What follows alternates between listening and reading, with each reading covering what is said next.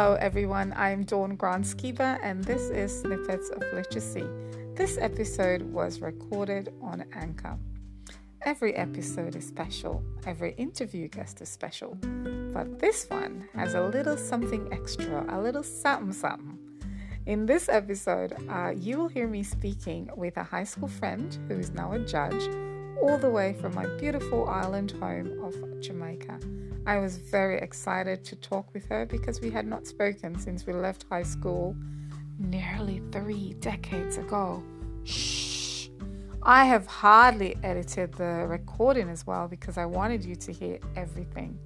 So before I allow you to listen, I would just like to give my usual shout outs, and this time they're going to my former 2020 legal studies students.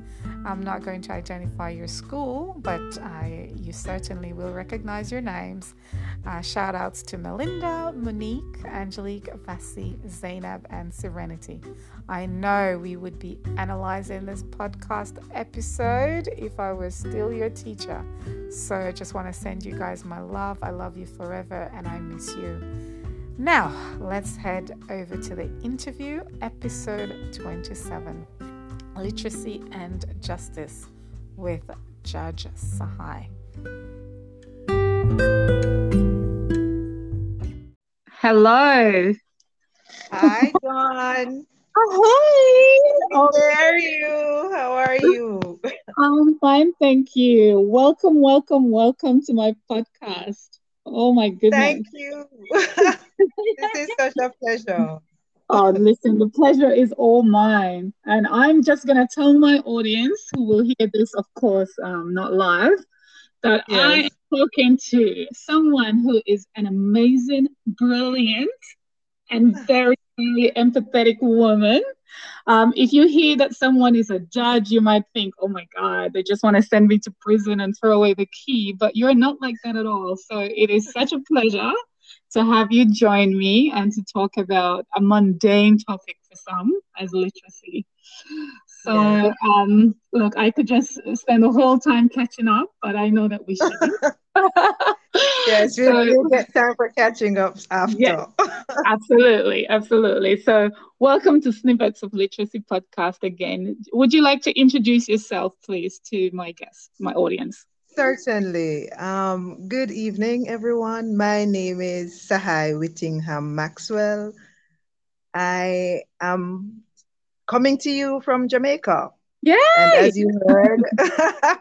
as you've heard, I'm a judge here. I'm a parish court judge, and I deal with children and family law cases. That's my area of specialty. So you have me at Oh, your wow. disposal.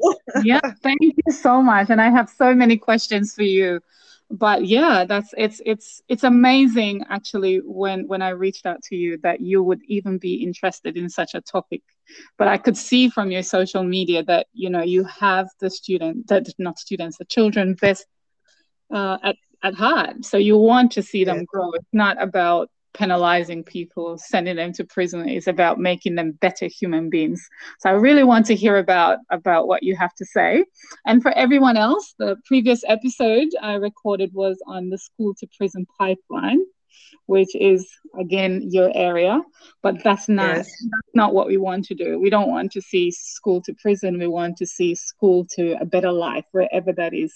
So my first Yes. question for you is, what does literacy mean to you in your line of work? Why do you care? Uh, okay, so that's a very interesting question.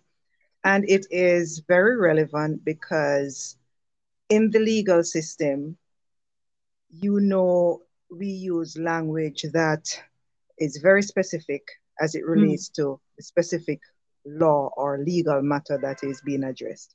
And right. so it is important that whoever is engaging the law understands what is being said, what is being done. And so you must be able to, at the basic level, read, write, and have the basic level of understanding. So, um, for example, a person before the court, whether an adult or a child, that person must be able to understand the proceedings. Right. And so if it is at any point during the proceedings that it should arise that the person is not understanding what is being done in court, then it is the court's duty to break proceedings, to have that person evaluated to the extent that they can say, or whatever their experience is. The court should not proceed unless it is clear that that person is able to understand the proceedings in its entirety. So, for example, if the person is to be pleaded, the first thing that a person who is brought before the court is charged with is whether they're guilty or not guilty. Right. And so whatever they're brought before the court for example, if they're brought before the court for forgery, that person needs to understand the elements of the offense before they can say guilty or not guilty. Wow. That is so logical. Literacy, it is. So you have to understand from the very basic level, because there is that point in the law that stipulates that if the person does not understand the proceedings, then the proceedings can't go on. So at the very basic level, what we require is reading and writing and ability to communicate and understand. Wow. That is brilliant. I have so many questions, but let's see this one. So how is it on the ground? Do you find that people are literate, or do you find most of the people standing in front of you not too literate? A mixture. I find it to be a mixture. And if I'm to go down to percentage, I'd say at least 70% would be literate and 30% not literate. And when I say literate, I mean from where I sit, because as I told you, I engage family matters, and so a lot of parents, children specifically. Those that I've had experience with in terms of engaging, I've not seen many who have not been able to understand or have not been who are not literate. The level of literacy now is where we could draw the line, because it's almost like a spectrum.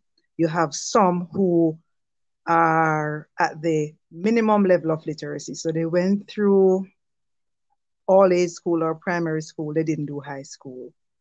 So they will tell you, I can read, I can write. Yeah. So who we would call functionally literate, but they would still not be as competent as they would need to be to understand legal matters. Exactly. That's exactly the point. And so for children. Okay, sorry, go ahead. I'm so sorry. All right, I was making the distinction for children. Children are not brought before the court to speak on their own behalf alone. They are always given either their parent is with them, or guardian, or a court-appointed attorney.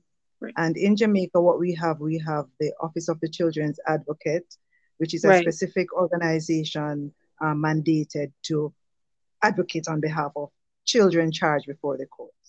So children who may be brought before the court for offenses and they're not able to afford an attorney, the Office of the Children's Advocate will come and speak on their behalf.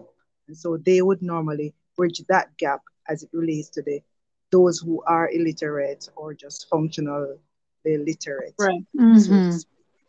Oh, that's brilliant. That is really comforting news, because the research that I've looked at does show that poor literacy skills certainly factor into youth delinquency. So it's good that there's some support from that side. And I think if we talk about, just listening to you, I'm thinking, of course, if they're unable to read and write and comprehend, then they might incriminate themselves without even knowing. Yes, so and that has happened. In court, right? Even before they appear in court, there's an issue if a police officer stops them, isn't there? Yes, yes, you're The whole absolutely of right. law enforcement work in that way to ensure that people are not, incriminating themselves, you think? Mm, to be frank, I would say no. And Mm. as you know, you have good and you have bad in everything. So Right, there are those persons in law enforcement who will see an opportunity to get, for example, a confession from right. Mm. somebody who is suspected, and Hmm. not caring whether that person is literate or otherwise. They're Right, looking at the first opportunity to get that person to say, I did it.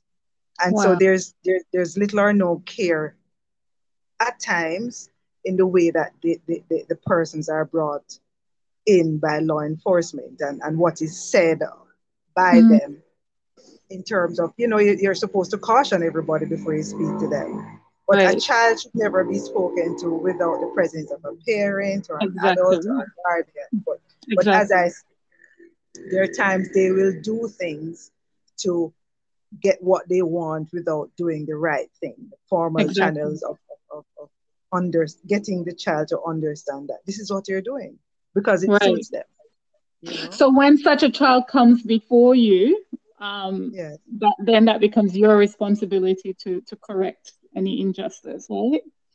correct, correct. Mm. And so we have different programs in place. And I did mention the Office of the Children's Advocate as one Right. entity. We Hmm. have the well, formerly Child Development Agency. The new Right. name is, oh Lord, it's slipping me now, CPFSA, Child Protective and Family Services. I'm going to get the correct No, that's all good. I, thing for I you. know the CDA.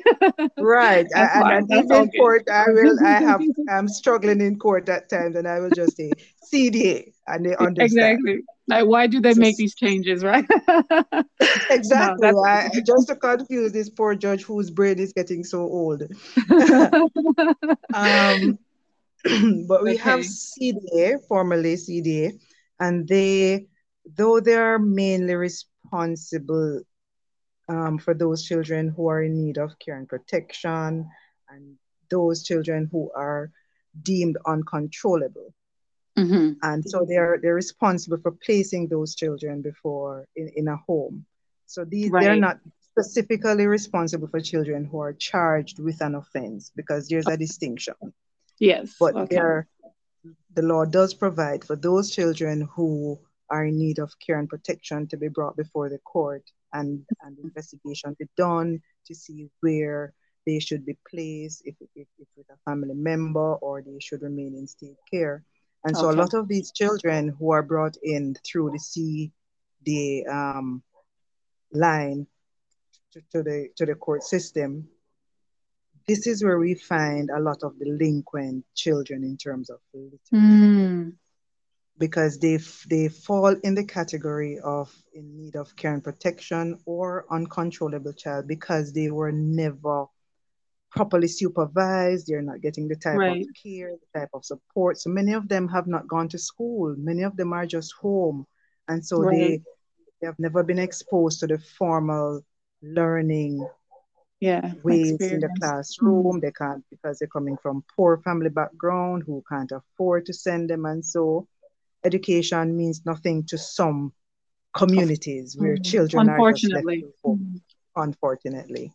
Yes. So when these All right. I children wanna come I in the wanna system, switch a little bit, although that is yes, very interesting. Sorry to cut you off, but I have to that's because fine. it is only a snippet and I have so many questions still.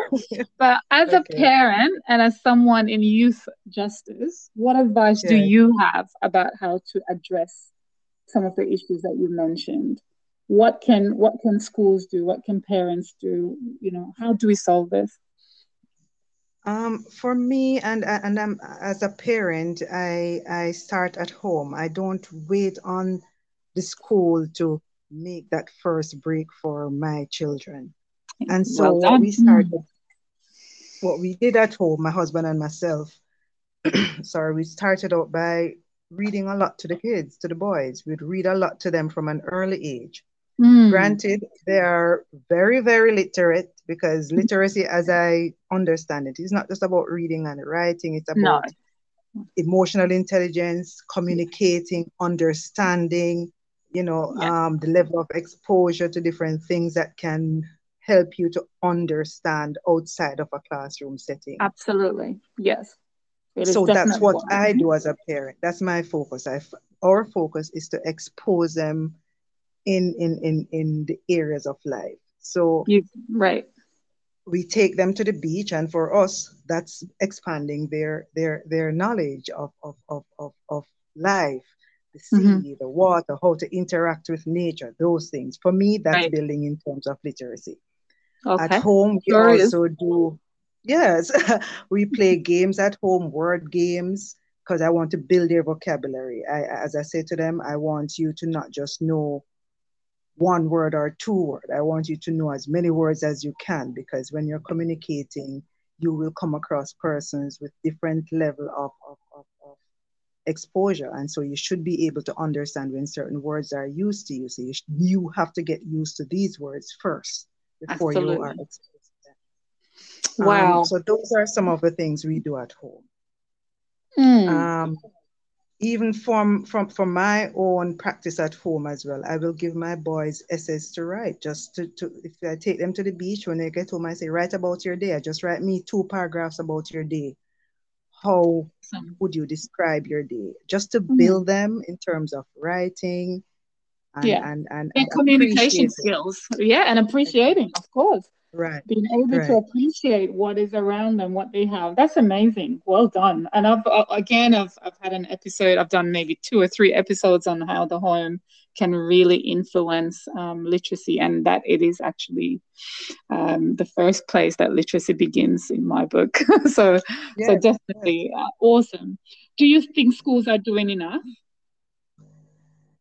I don't think schools are doing enough, and I'll be frank about this. What I'm seeing now is that schools are more interested some schools are more interested in pushing out than nurturing while they're in. Hmm. Nurturing in the sense that if it is that there is an observation that a class is not performing in terms of the level, the grade level, Right. there is no push to get that class, that group up. The push is to ensure that they don't commit any crime. They just finish Okay. their grade level, finish Mm. school and graduate, and we can now say that yes, we have graduated a class of Okay. 50, and that for Mhm. them is success. In terms of the substance, there is little there's no much emphasis on the substance. And what I'm realizing too is the day-to-day class time is not used sufficiently to teach. And so a lot of work is being done in what is called extra class, and these extra Okay. classes you have to pay for them. So Right. it is becoming almost a way of making money for some schools, not all schools, because there are schools, as I can tell you, who they're doing excellent work in terms of providing students and pushing out students who can function critically in terms of Mhm. critical thinking. And Right. so that for me too is important, how to build critical thinkers, because that has been lacking Mhm. over the years. And we do Absolutely. have some schools that we I can say they are very good in terms of what they're doing with students. But Hmm. some other schools, I can tell you they drop the ball because there's frustration. There's frustration. Yeah. Students who are not very literate are usually delinquent and troublemakers in class. Yeah. And so for me Mhm. as a judge, I've gone to schools and I've had to gone into schools to say to the students, listen, this is the only opportunity you're going to get at this age, because you're only getting older. And the older you get is the closer you are to exiting your classroom and your school. When you leave school, you should not just be able to read and write. You should be able to function in any space that you go. Absolutely. So we Wow. So try. that's great that you go into schools, as a judge, so you can inspire them and pull them up as well to tell them, hey, Right. do the right thing. Exactly. How is that Exactly. usually taken by the students? Do they usually appreciate it, or how do they react? On the ground, they are interested, but Okay. after you leave, you still see them coming before you in court. And so you may have probably um, a handful who you may reach when you go there and do that. But the influence, the peer influence is very strong. And so it would require follow-up visits and those sort of things, which is not going to be possible with my day-to-day requirements for the courtroom. So I have to just fit in these slots when I can, which is not often. That's But I have amazing. seen, yes, it has worked. It has worked. And one of the punchline I left with them was, let your book be your weapon of choice. And I Oh, remember that was, amazing. I remember when I shared that with this school I visited the very first time, it resonated.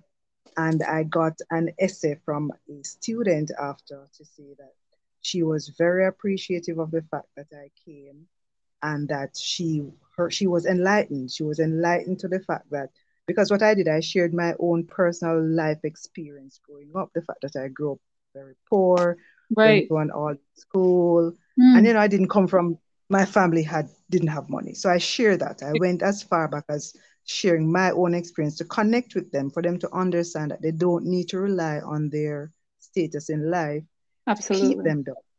Yeah. Oh, that's brilliant. And, sharing stories. Oh, my goodness. Other people's stories have shaped my life, even those I don't know. I've never met like Maya Angelou and Nelson Mandela and Marcus Garvey and so many people's Yes. stories. So thank you for sharing your stories with them. I have one more And it's question. so funny that you So said go that. ahead. I'm sorry, but I mean, you mentioned some names, and that's where I go with them. I give them essays to write about Marcus Garvey. I tell them Mm. to research, and I've actually used those names that you've just called Marcus Garvey, Look, Maya we're coming Angelou. from the I tell them, same place, aren't we? yes, when By I the way, heard, you mentioned that you're doing a book project. Would yes. you please tell us a little bit about that? What is involved? How can people join that drive? What is it about, and why are you doing it? Okay, so I recently started specifically as a children's court judge. And the title pretty much is the chairperson for the children's court for the parishes of St. Thomas, St. Mary, Portland, and St. Andrew. So I Okay. travel across these parishes every week. Wow. When I went to each parish during my first week, I noticed that there was a breakdown because of COVID challenges in terms of the children not getting the face-to-face classes. And so many of them would ordinarily rely on the school library or the school resources because they are from very poor backgrounds and they're not able to buy books at home, or Mm. their parents are not able to afford books. And so I saw that there was an opportunity for us to recycle used books. And so I thought about how best to get that done. And then I came up with the idea that maybe I could start a book drive, just ask people to donate Wow. used books, those who can afford to donate new books like the First Aid in English, Junior English Revised, Oh, I have dictionaries. mine here with me. I did bring mine. That's probably the only one of the only things I have, but I do have that. Yes, very. I mean, that was one of our backbone books, right? Yes, absolutely, absolutely. My kids look at it like, what? So I go right back to basics. I go right Absolutely. back to basics, and I thought about how also to open them up because a lot of the kids I've encountered so far, they're very timid, very closed, very low in Right. self-confidence, but they are talented. They're talented, but they're not able to express it. So in Hmm. addition to the book drive, what I also asked for was for art supplies. So sketch pads, crayons, um, just about anything that can motivate them to be artistic or creative. This I find Mm. can create a gap between those who are not able to read fluently or write fluently. They may be able to express themselves through art.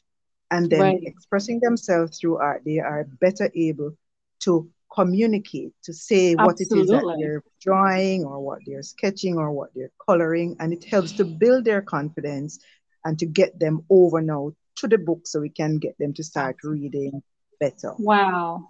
That is amazing. That is absolutely fantastic. I commend you for that. So, how can people support you with this?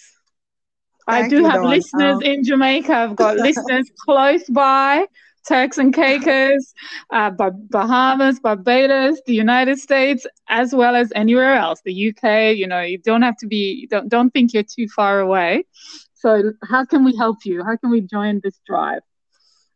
All right. So for now, I will have persons who are interested just make a link through Facebook, and then we can speak on a personal level the best way Okay. to be included in the drive. Okay. And No so worries. for now, the Jamaican Women Judges Association, they have also come on board because I reached out to them to be a part of the project, and they found it very useful, very enlightening, and saw the relevance of it. And so they've also adopted it as a project to do on a wider scale across all parishes. Oh, And that's so amazing. definitely we'll be needing as much support as we can, because I mean, the children are many. And so we can't have too many books. What I also want to do is to have like a revolving library where for each court visit, a child will take a reading book, go home. On the next visit, they're going to come back and they're going to present a summary of what they read from the book, Oh, just to help wow. to build them. That is So amazing. that has been going quite well. I mean, we just started, but those who have engaged it have shown promise and potential. And I also have them write essays, like at the very basic level, Dawn. Mm-hmm. When I engage a child, a boy or a girl who is 16, and I say to them, "What's your ambition? What would you like to be in the next 10 years?" Mm-hmm. It's almost like I'm bowling them over. They've never ever thought about it. Oh, And wow. so I have essays now that I can probably, I'll just take shots of them and share them Yes, with you, please. I will so that absolutely you share can it have. on the Snippets of Literacy podcast Facebook page, on www.snippetsofliteracy.com, anywhere I can promote it as well. I just want to stop there to say that, as I understand it, you don't yet have like a Facebook page for the Jamaican Women's Judges Association, right? You don't. Will you consider Mm, just having a way that people from all over the world can just send some donation, whether, in whatever form? But for now, if they would like to get in touch with you, so yes, if you'd like to get in touch with Judge Sahai, or you'd like to make a donation to her book drive, then you can reach out to me on the Snippets of Literacy podcast page. Or perfect. if you're a That's friend perfect. of ours, you know how to reach us as well. But let's support this absolutely incredible work. I have to wrap it up, but this is such a really fantastic conversation. I've learned so very much. And what I'm taking away is what you gave the students, or the students when you went into schools to talk to them. Let your book be your weapon of choice. I love it. I'm going to steal it because I think it is the best thing. Oh my gosh, it's beautiful. So Thank you. thank you so much for joining us. Look, maybe we'll do part two another time, but really, this has been so enlightening. And I hope that, we can really raise the literacy rate, raise awareness, and get our young people to understand that they have a future and that we're here for them to help them in whatever way we can. So Certainly. you've been listening to Snippets of Literacy with Dawn Grant Skiba. I love you for listening. Thanks again for joining. Thank Thank you. you for having me. Thank you. I'll be in All touch. right. Cheers. Bye. Thanks. Bye.